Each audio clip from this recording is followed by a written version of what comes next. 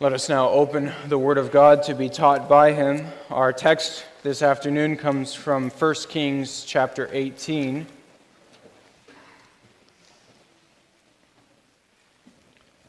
First Kings 18. We'll be focusing especially on verses 20 through 40, but we'll read the entire chapter.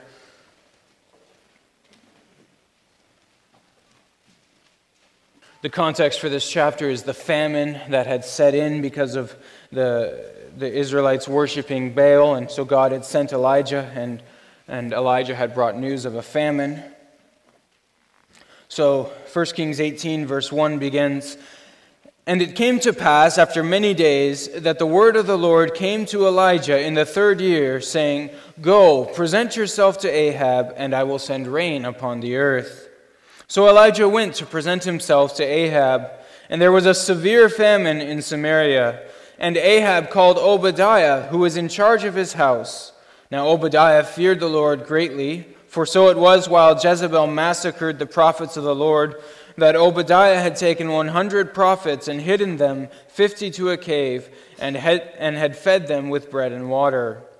And Ahab had said to Obadiah, Go into all the land, to all the springs of water, and to all the brooks. Perhaps we may find grass to keep the horses and mules alive, so that we will not have to kill any livestock. So they divided the land between them to explore it. Ahab went one way by himself, and Obadiah went another way by himself. Now as Obadiah was on his way, suddenly Elijah met him, and he recognized him and fell on his face and said, Is that you, my lord Elijah? And he answered him, It is I. Go tell your master, Elijah is here.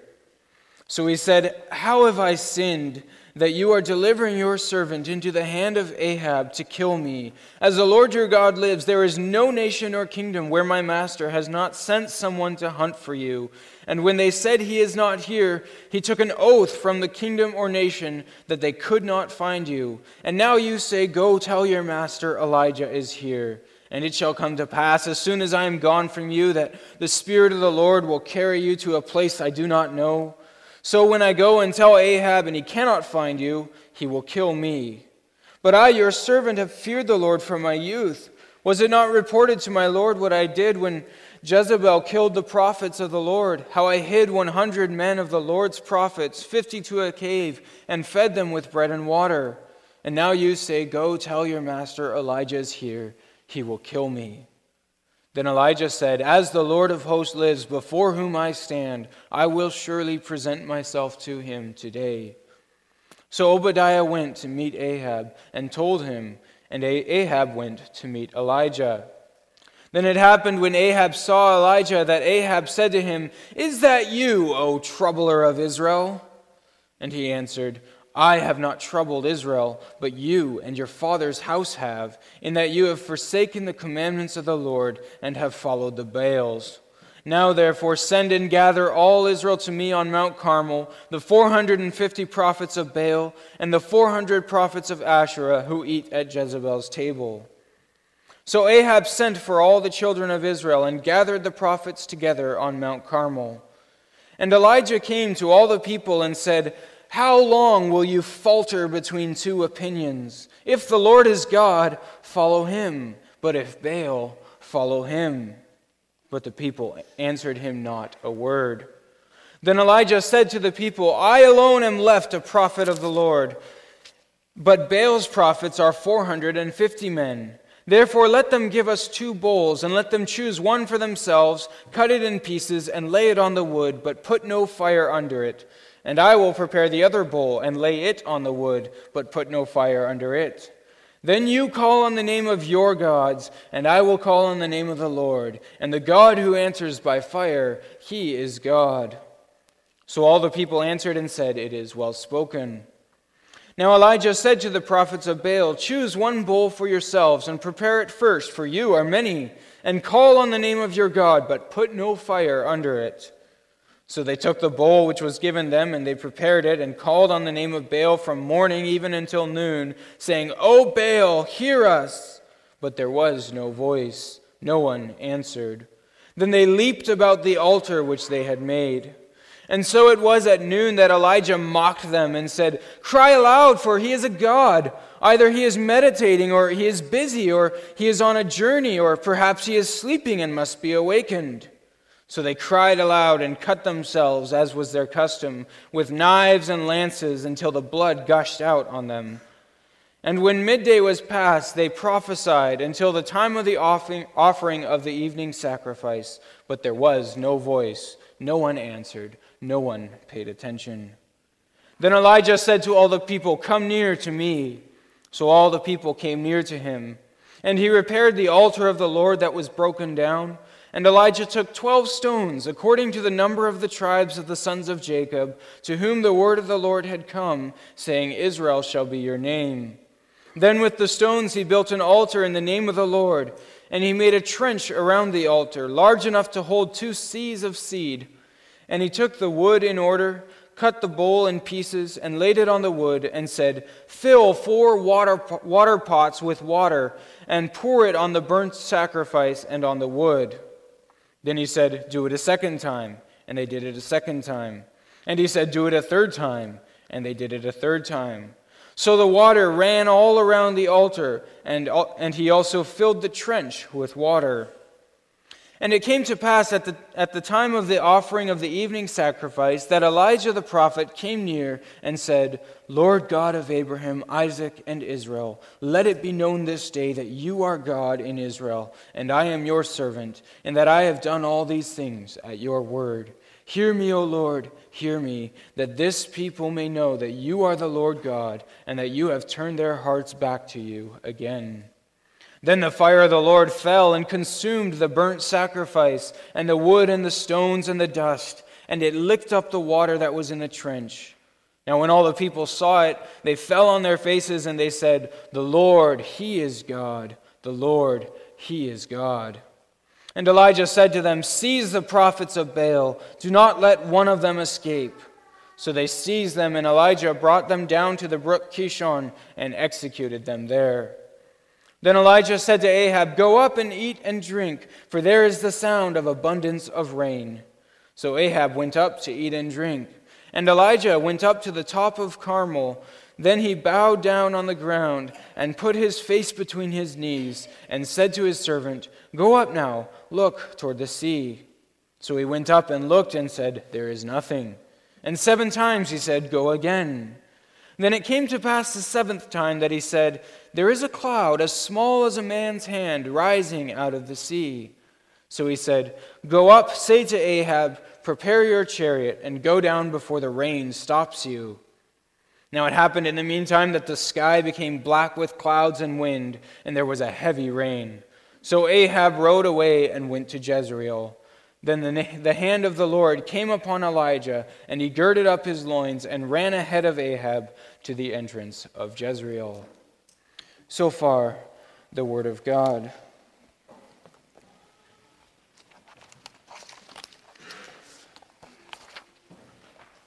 Brothers and sisters in our Lord Jesus Christ, when we read about these kinds of confrontations that happened between the prophets of God against the Israelites who worshipped Baal, it can be very easy for us to look down on the Israelites and think, how could they be so foolish as to forsake the living God to worship a block of wood or stone or something like that? It seems very obvious to us now, how could anyone be seriously tempted to fall into that kind of idolatry? And we tend to assume we would never do such a thing.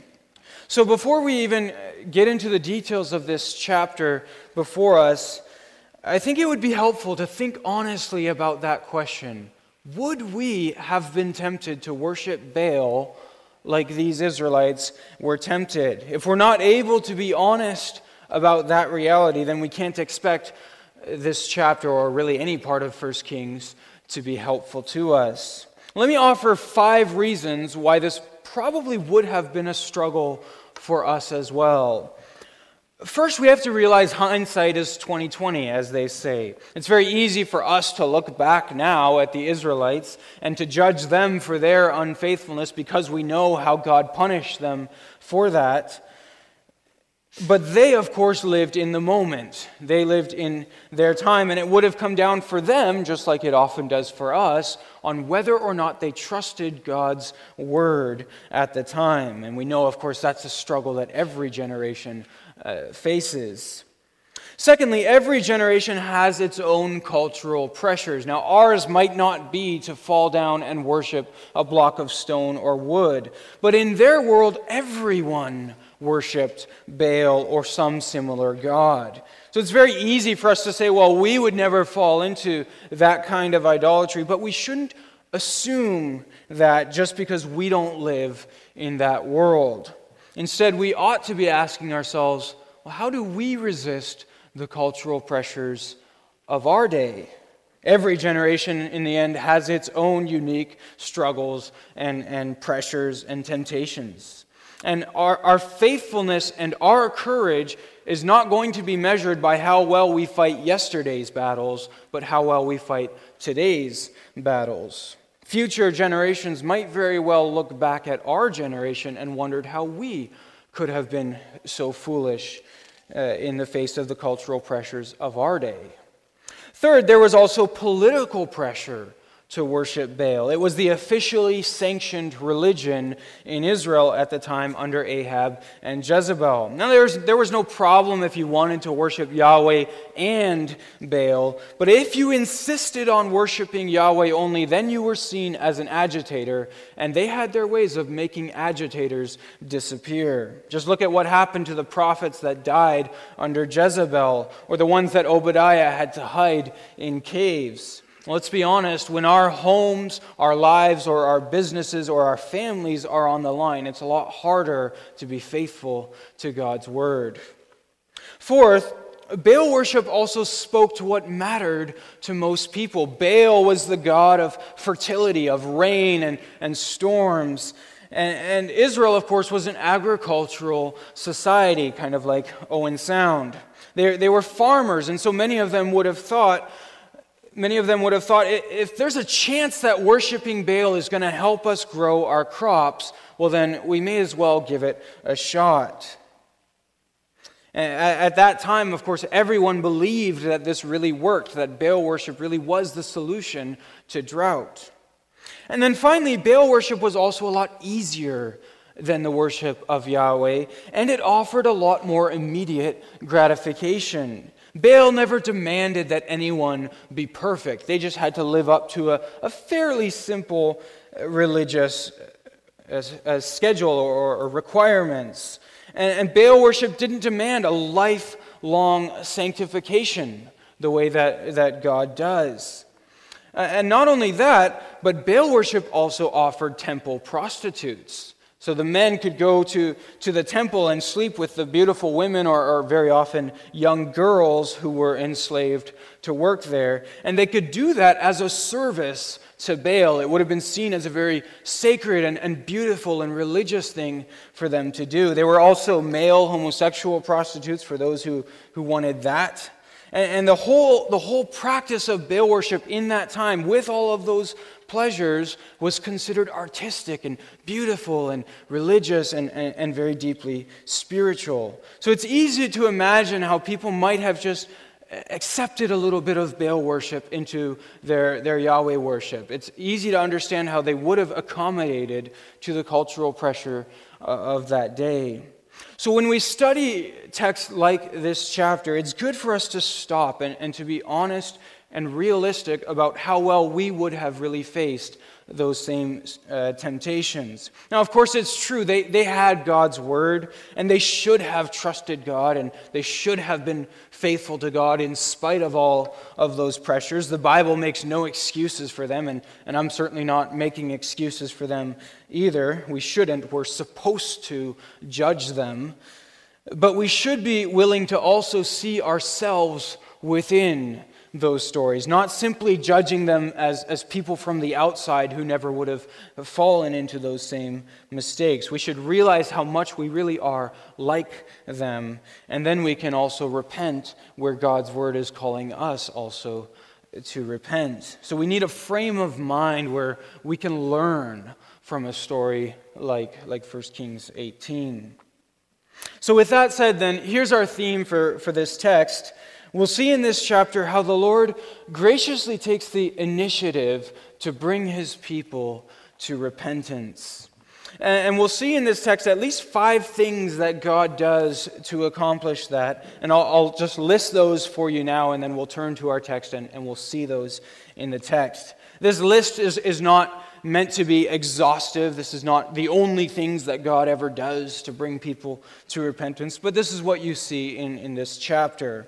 First, we see God confronts our unbelief with his word. That's in verse 21. Second, he shows the impotence of our other gods, verses 23 through 29. Third, he reminds us who we really are. That's in verses 30 to 32. Fourth, he shows us who he is as God. That's verses 36 to 39. And finally, he blesses us when we return to him. That's in 41 to 46.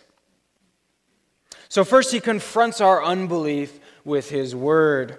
In chapter 17, which you didn't read, of course, ahead of time, but in chapter 17 you first encounter Ahab, and he was one of the most popular kings in Israel. You might not get that impression when you read about him in the Bible, because the Bible consistently portrays him as an evil and wicked man, but he was one of the most popular kings in Israel. He was very good for the economy. He expanded their borders and their military. So he was a very popular king, but he brought in the worship of Baal with his wife Jezebel, who also worshipped then Asherah, which was Baal's consort god, the goddess that worked alongside Baal. And in chapter 17, you can read about how God first punished the people for worshiping Baal, and God did so by taking away the very thing that Baal was supposed to be very good at. So I mentioned a moment ago, Baal was the storm god, the god of rain and fertility, and so God punished Israel by taking away the very thing that Baal was supposed to be good at, which was the rain.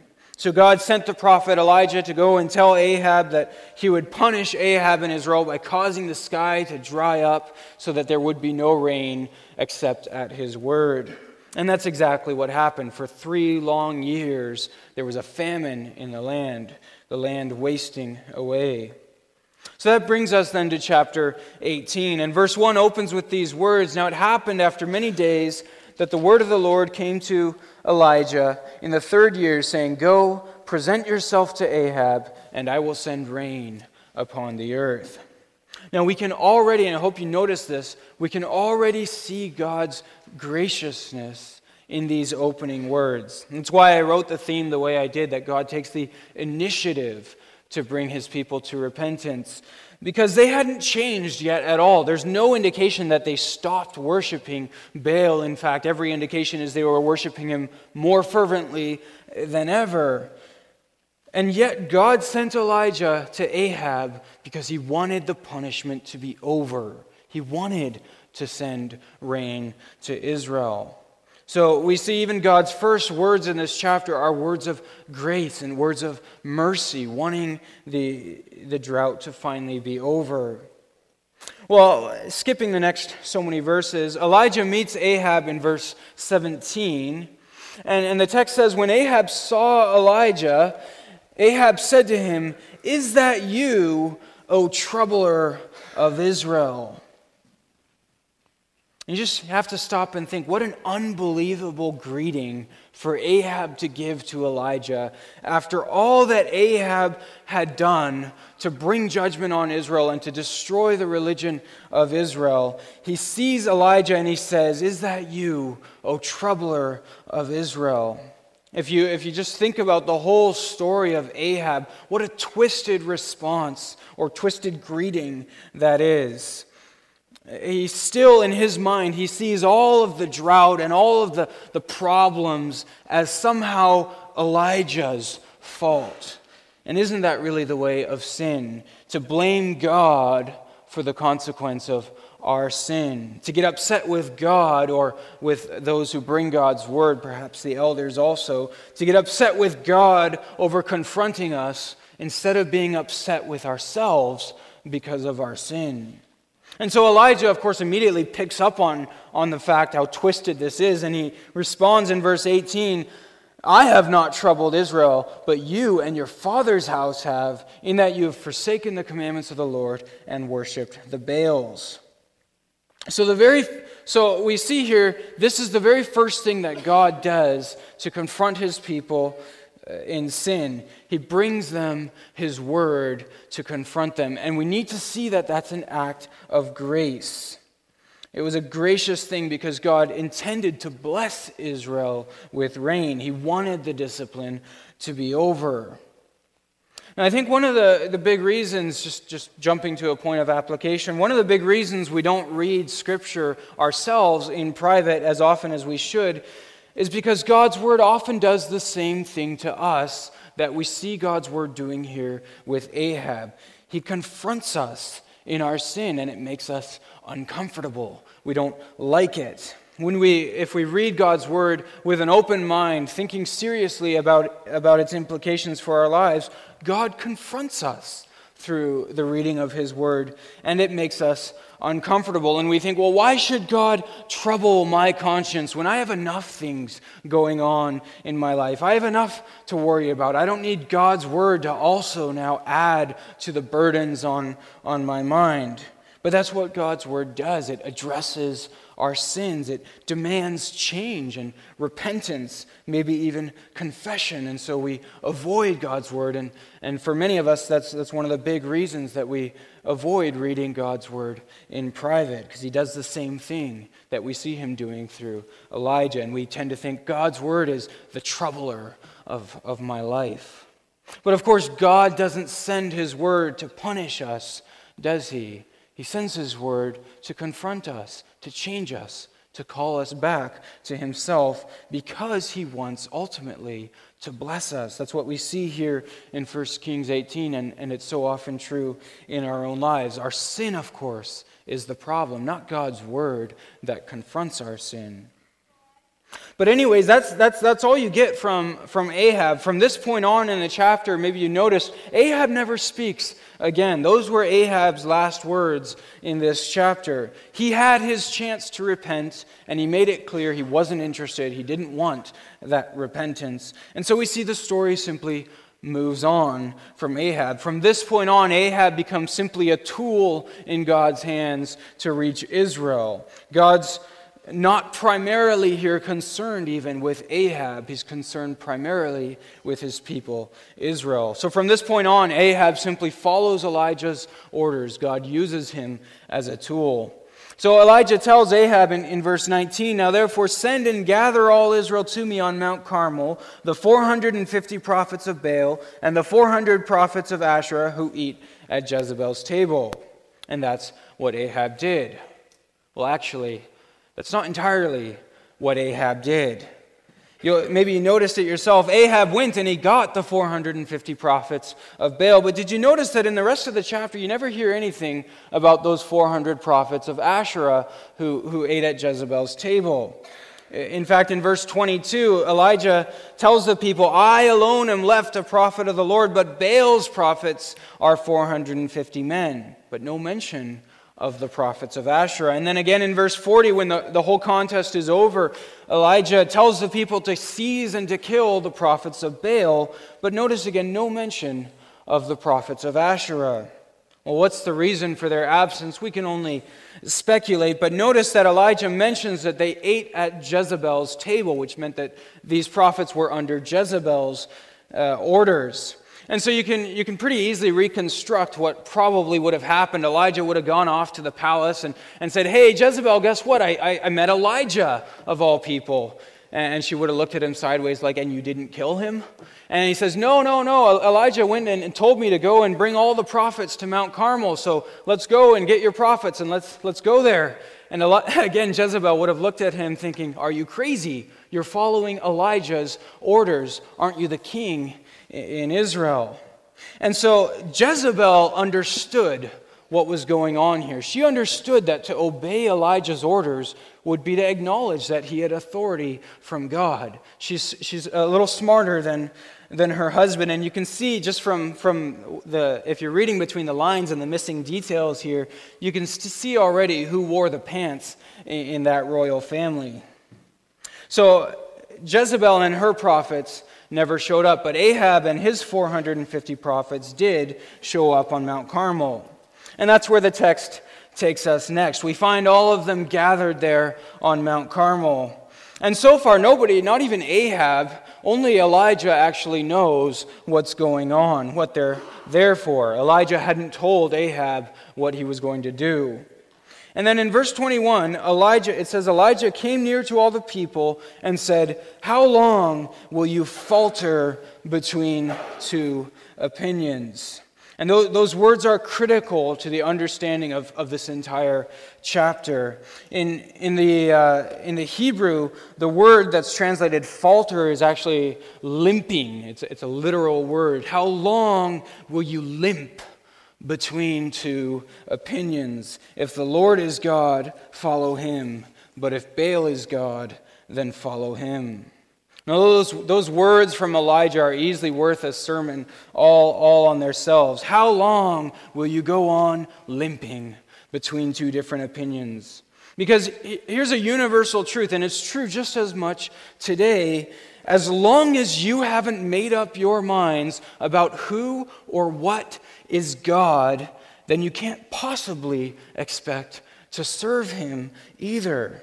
You can't expect to run well if you're crippled by conflicting beliefs. If the Lord is God, follow him.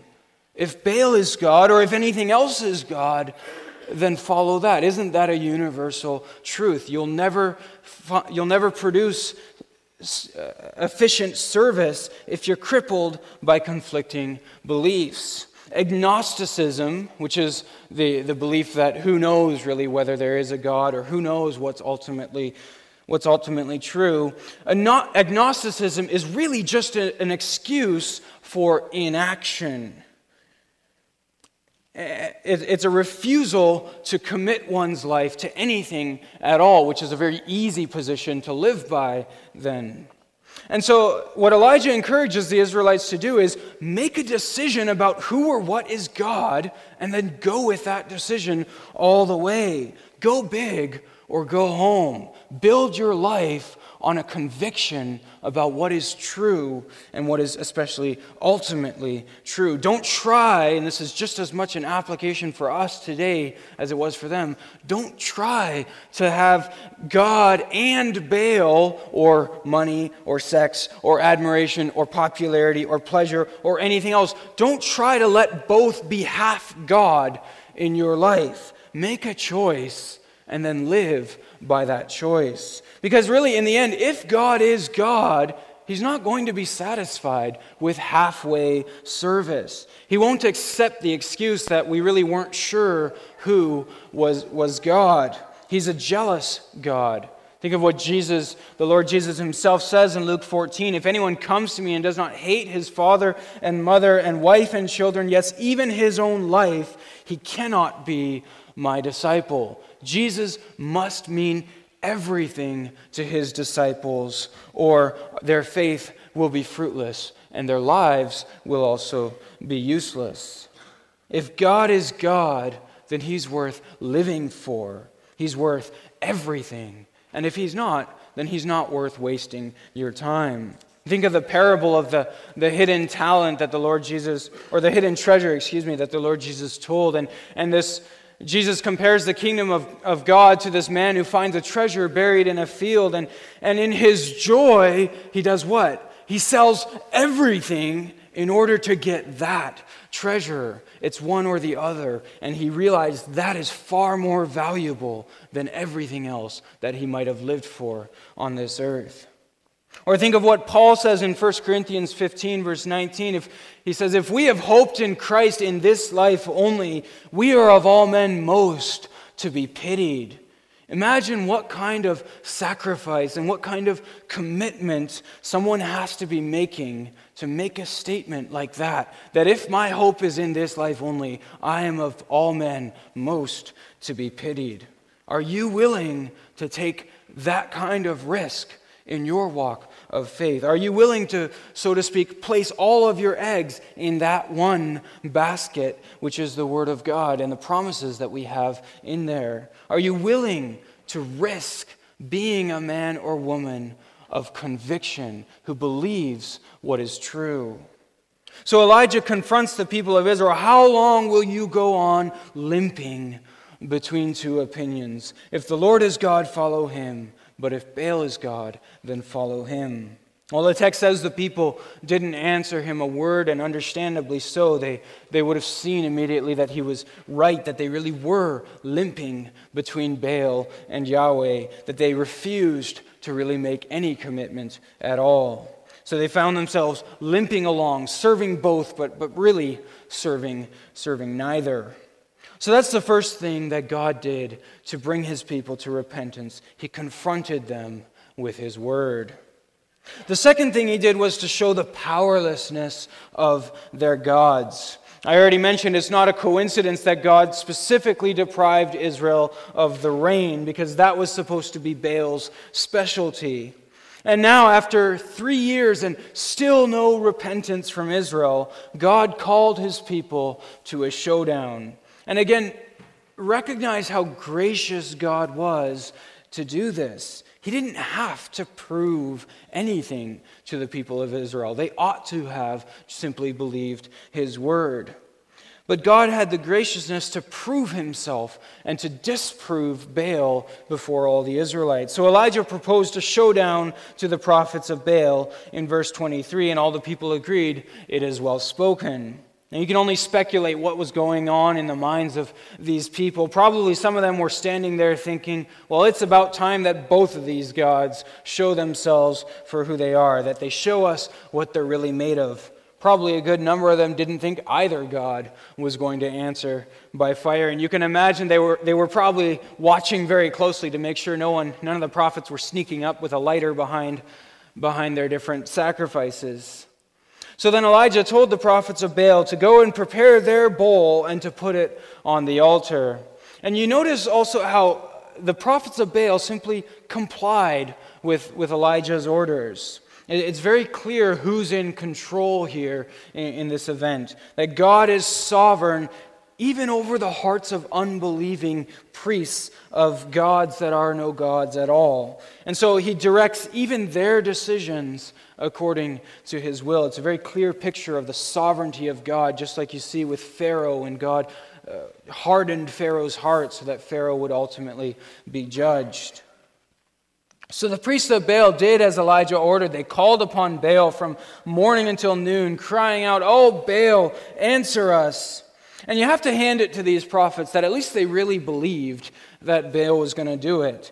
For them to go through all of this effort, they clearly at least believed in their God. At least they weren't limping along. These priests, at least they had made a decision about who was God. But of course, they chose the wrong God. And our text really underlines that and emphasizes that for it. It tells the story as dramatically as possible, saying, there was no voice, nobody answered. And so the text says they leaped, or actually literally in the Hebrew, it's again the word limped. It's the same word. They limped around that altar that they had made. And probably the text uses that word limped again because they would have been walking a couple paces and then falling again on their knees, trying to cut themselves open and win Baal's favor by beating themselves up. And so the text picks up on the whole picture and says, look, people of Israel, you become like what you worship. You become like what you worship. People who worship a powerless God become powerless and pitiful people. It was true of those gods that worship Baal, and really it's just as true of people today who worship any other god or person or thing than the true God. You become like what you worship. Now you notice Elijah was just merciless with his sarcasm. in this event. Now, maybe we think that wasn't a very Christian thing for Elijah to do, to ridicule them this way. But there is a time and place for rightly ridiculing other gods. And before you feel sorry for these prophets as they're limping around and Elijah's mocking them, don't forget that these are the people who wanted and oversaw all of God's prophets being executed. These are also the people who brought slave girls to work in their temples as prostitutes, and who also made claims about Baal's power at the expense of the spiritual lives of God's people. So these are con artists, and they're caught in the act. So Elijah tells them in verse 27, "Cry aloud, for he is a god." And he continues, either he is meditating, or actually literally that says he's relieving himself. In other words, maybe Baal needed to go to the bathroom, or perhaps he's busy, or he's on a journey, or perhaps he's sleeping and needs to be awakened. Well, amazingly, the prophets of Baal, they just receive that sarcasm, and they actually obeyed Elijah's orders. So they cried out louder, and they started cutting themselves and prophesying before the altar like madmen. And of course, the text tells us again, there was no response. There was no voice. No one answered. No one paid attention. God demonstrated how absolutely powerless Baal really was to help.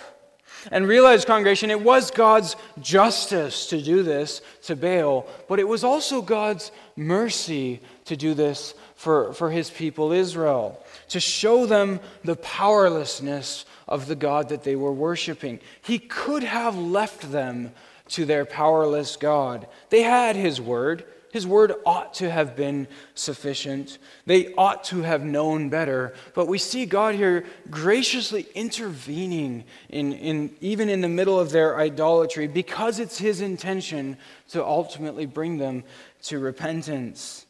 And that's the God that he is. And the same is true for us when he shows us in often very painful ways, in ways that leave us with much regret, but he shows us also the powerlessness of the gods that we tend to worship, or that perhaps we have been worshiping for many years, whether that's money or prestige or power or pleasure or even some kind of empty idea of spirituality. God graciously shows the powerlessness of that. That's a painful experience, to realize how powerless our gods are. But it's a merciful thing for God to do for us. He does so as an act of grace. And we're going to see now in the third point, God even takes that grace and mercy a step further, which is the third thing that God does here. He reminds his people who they were.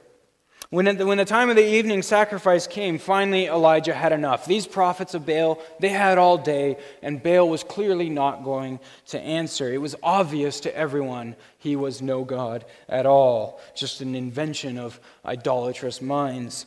And so Elijah called all the people to himself, and then verse 31 is striking, because it breaks the flow of the narrative. Perhaps you picked up on that as you read through the chapter yourself. It says Elijah took 12 stones, and then it adds this parenthetical statement, according to the number of the tribes of the sons of Jacob, to whom the word of the Lord came, saying, Israel shall be your name. And why does the author stop here to add this little cross-reference back to the life of Jacob? Well, he did so because Elijah chose those 12 stones deliberately to remind the people of who they were. This is clearly an intended focal point in the story. He didn't just rebuild the altar in any way so that he ended up with an altar, but he made the point as he rebuilt the altar to do it with 12 stones to remind the people of the covenant that God had made with the 12 tribes of Israel, not just the 2 northern tribes of Judah and Benjamin. So maybe some of the people, as they watched Elijah rebuilding the altar with those 12 stones, maybe some of them stopped to think about it. What had happened to them as a people of God? How far they had fallen since the time of their father Jacob. Probably their father Jacob would not have even recognized this Baal-worshiping people that were his descendants. See, what happened is their loss of conviction had ultimately led to a loss of identity.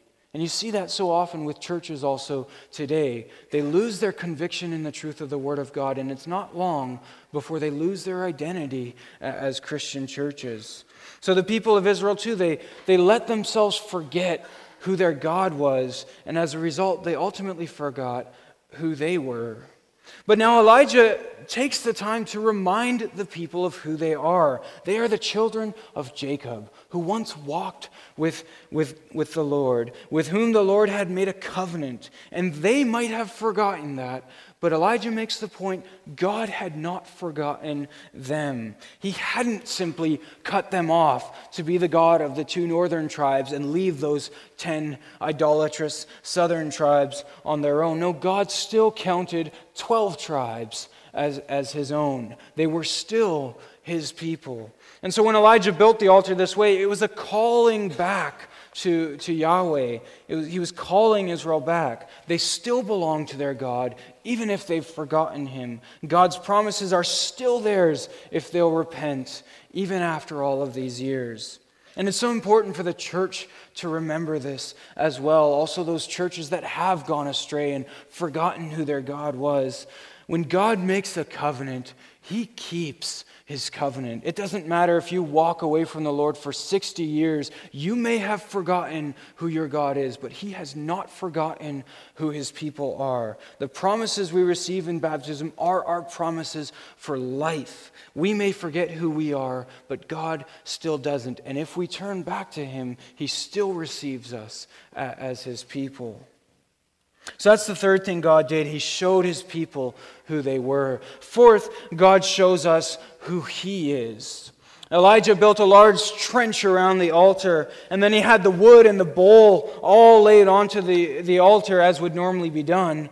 But then he must have surprised everyone with what he did next. He told them, fill 4 jars with water and pour that on the burnt offering and the wood. And then he has them do it again and then a third time so that you'd have 12 jars of water, again reminding the people of the 12 tribes of Israel.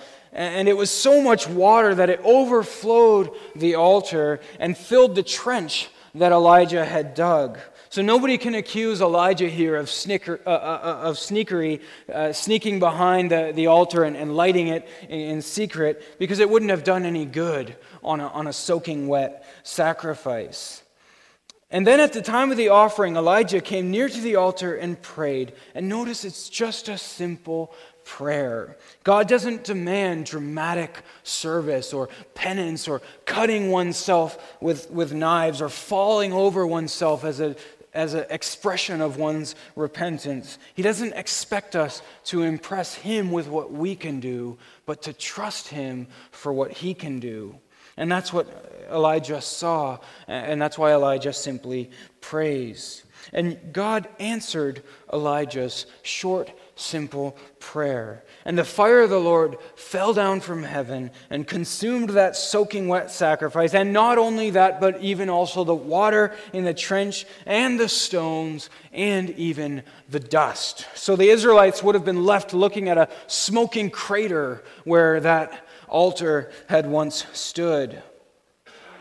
And that too is important for them for that to have settled into their minds. God showed his people who he is, not just his power, but also his wrath. Don't forget what sacrifices were. They stood and represented the people. And so on that altar also was a bowl representing the idolatrous people of Israel. And surely many of the people, when they saw the fire coming down from heaven and they saw a smoking crater where that altar once stood, they would have gotten the point. There should have been a smoking crater where they were standing instead of where the altar stood. Well, the people immediately fell down on their faces like any people would when confronted by that kind of power. And they finally confessed what Elijah would have been longing for so many years to hear. The Lord, he is God. The Lord, he is God. That's the only appropriate reaction to such a show of God's power. Well, what about the prophets of Baal? We can only imagine the fear that would have suddenly struck those con men as they stood and watched that altar being consumed by fire from heaven. And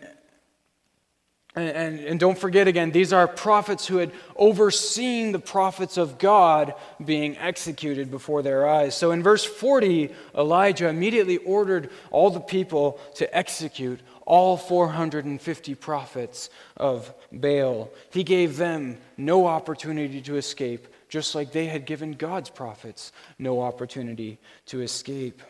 And so that's exactly what the people did. They rounded up Baal's prophets, and Elijah executed them one by one. Now that ending to this story might be shocking to some of us in the 21st century. We might think, was that ending really necessary? Didn't God already accomplish his purpose when the Israelites confessed the Lord he is God? Why go to these extreme measures? But brothers and sisters, this is the God that we worship. God's ways are not our ways. His thoughts are not our thoughts. Human life that spits in his face is not worthy of living before his eyes. He puts a price on sin, even though that's a far higher price than we ourselves might put on it. For him, the sanctity of human life, which might be an argument that we raise against God, in fact, many commentators on this text do raise that argument against God. The Old Testament God has no respect for the sanctity of human life, they say. But for him, the sanctity of human life means that it must not be preserved when it ceases to represent the God in whose image it was made. This is the true and living God whom we worship. And when we read stories with endings like this, it's a reminder for us to humble ourselves and accept the fact that our God's ways are much, much higher than ours. So the thing that really should amaze us is really that anybody survived this event at all. Because the fact is, nobody here deserved to survive. And none of us here in this church deserve to survive before such a God either. Because the same inclinations to that idolatry, those same temptations exist within us. And if you're honest with yourself, you've given in to them just as often as these Israelites did. The amazing thing is that God gave his people an opportunity to repent, and that when they did, he preserved their lives. Well, fifth and finally, we see God also blesses us when we return to him. And I'll keep this brief. In the last verses of the chapter, we see that the people went up to eat. But notice Elijah, instead of going up to eat, Elijah bowed with his face to the ground. It says his head even between his knees, in the ultimate position of humility before God. The people had repented, and that meant that God's curse could finally be lifted. But you notice Elijah doesn't take that for granted. He pleads with the Lord with his face to the ground. He recognized that even though Israel had repented, they still didn't deserve rain. God still didn't owe them any blessing. And so instead of taking that for granted, Elijah prayed to God and pleaded with him to bless his people once again. And it's a reminder for us also in this church to always have those kinds of people in this church, to be those kinds of people, praying for this church, praying on behalf of this church, recognizing that we don't deserve any of the blessings that God gives us. We're reminded also of what the Apostle James wrote about this event when Elijah prayed, that the prayer of a righteous man has great power as it is working. God hears those kinds of prayers. We sometimes think our prayers aren't going to actually change what God does, because after all, God is sovereign. But we see here God listened to the voice of Elijah, and that's consistently how prayer is described in Scripture. And so we see now at the end of the chapter, God does indeed send rain. Blessed, undeserved, sweet rain. Now, if you think about it, the real blessing isn't even really the rain. The real blessing is the repentance that God brought his people to. The blessing is that God compelled his people to turn back to him when he could just as well have left them in idolatry with all the rain in the world, and it would have been to their eternal damnation. So the real blessing is fellowship with their God.